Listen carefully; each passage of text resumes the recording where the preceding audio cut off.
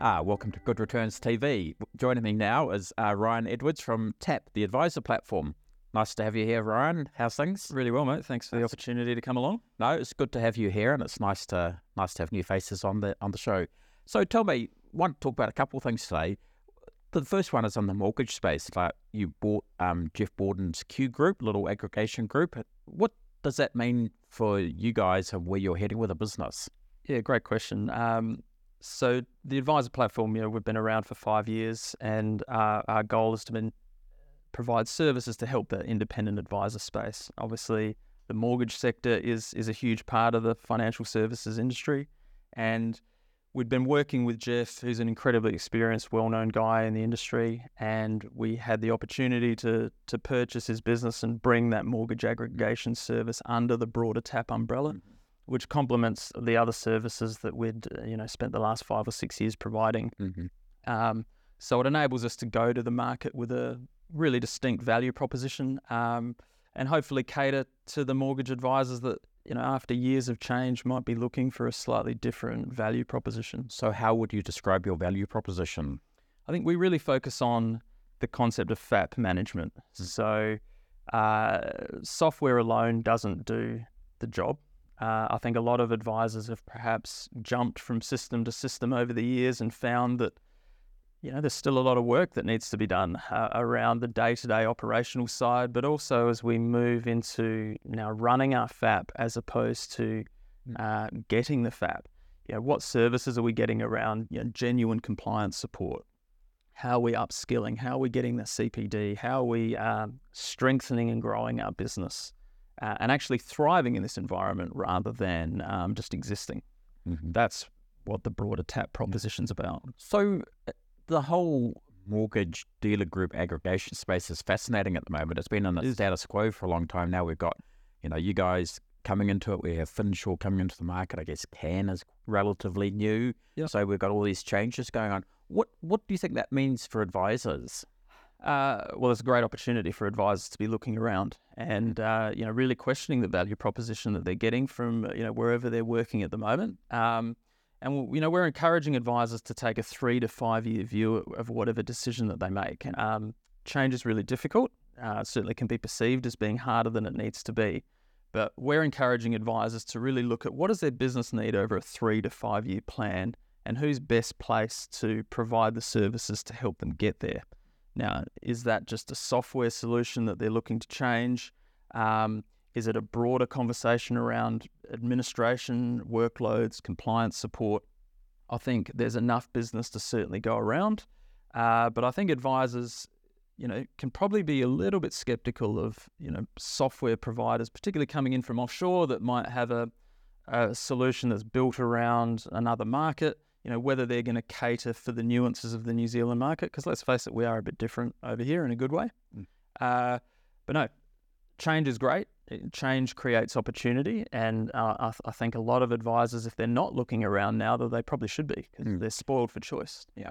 And so just coming to sort of the broader FAP services, I guess a lot of the focus in the past few years has been on advisors, getting their transitional license, getting their FAP and deciding what they're going to do. Where's the focus now? I think the focus now really needs to transition into the running of the FAP. Particularly, there's a lot of larger FAPs that have got a lot of advisors that are working underneath that umbrella, and I think that suited a lot of advisors going through a very difficult period with COVID and then level 5 and then going through licensing. There's a huge amount of change and distraction.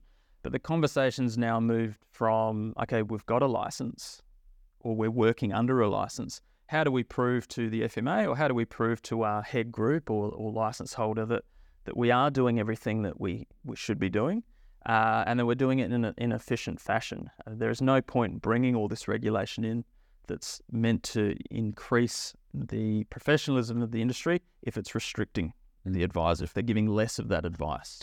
How well do you think advisors are running their FAPs at the moment? These are like new cars they've got, they're only learning to drive them. Great analogy, yeah. There's a lot of people with Ferraris parked in the garage, but haven't necessarily got their P plates just yet. So, look, again, I think there's that real transition from I've got all these policies and processes, but could I prove that I'm actually following them? And a lot of that does come down to the systems that you're using. it's all well and good to be able to put a mortgage together, but is it then tracking all of the reporting and governance metrics that we're all going to need to be able to produce in 9 months' time when the annual FAP return comes around? So we're certainly encouraging advisors to not just take what they're given and have an aspirational goal that this shouldn't be difficult. It shouldn't be stressful. With the right systems in place, you should be able to keep on top of the regulatory requirements and run a really good business at the same time. Those two things can exist in the same conversation. So sort of what a big picture question. So if you look in Australia, there's been a lot of change and the advice industry has been decimated. We see in New Zealand, and I guess the anecdotal evidence that we've seen, ourselves, is that a lot of advisors have left the industry. Do you think there's a risk that we're going to go down the same route as Australia and just see too many advisors leave? Possibly. I think for better or worse, being slightly behind the curve from a regulatory change perspective, the regulator had the ability to look at the UK and look at Australia and see perhaps some of the unintended consequences that happened with big changes in regulations. So I think, I'm hoping we've reached a bit of a sweet spot in terms of making some really proactive change in terms of raising the bar of how businesses are running without necessarily going too far in the opposite direction. We certainly don't think that any of the changes are particularly onerous or over the top. They do require some change in perspective. They might require some change in how these guys are running their business.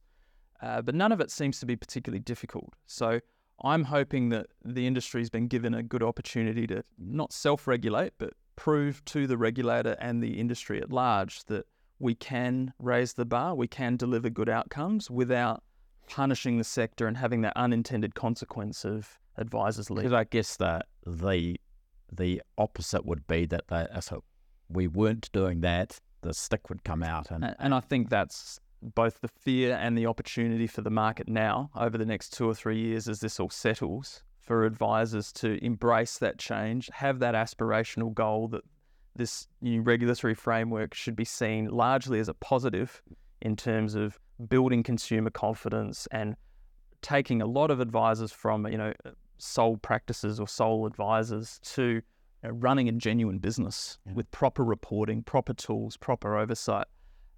Because there's not enough good advisors. Before this all happened, there wasn't enough advisors, good, bad, or indifferent. You have had people move on. And there's been a huge amount of distraction, and distracted advisors can't give advice.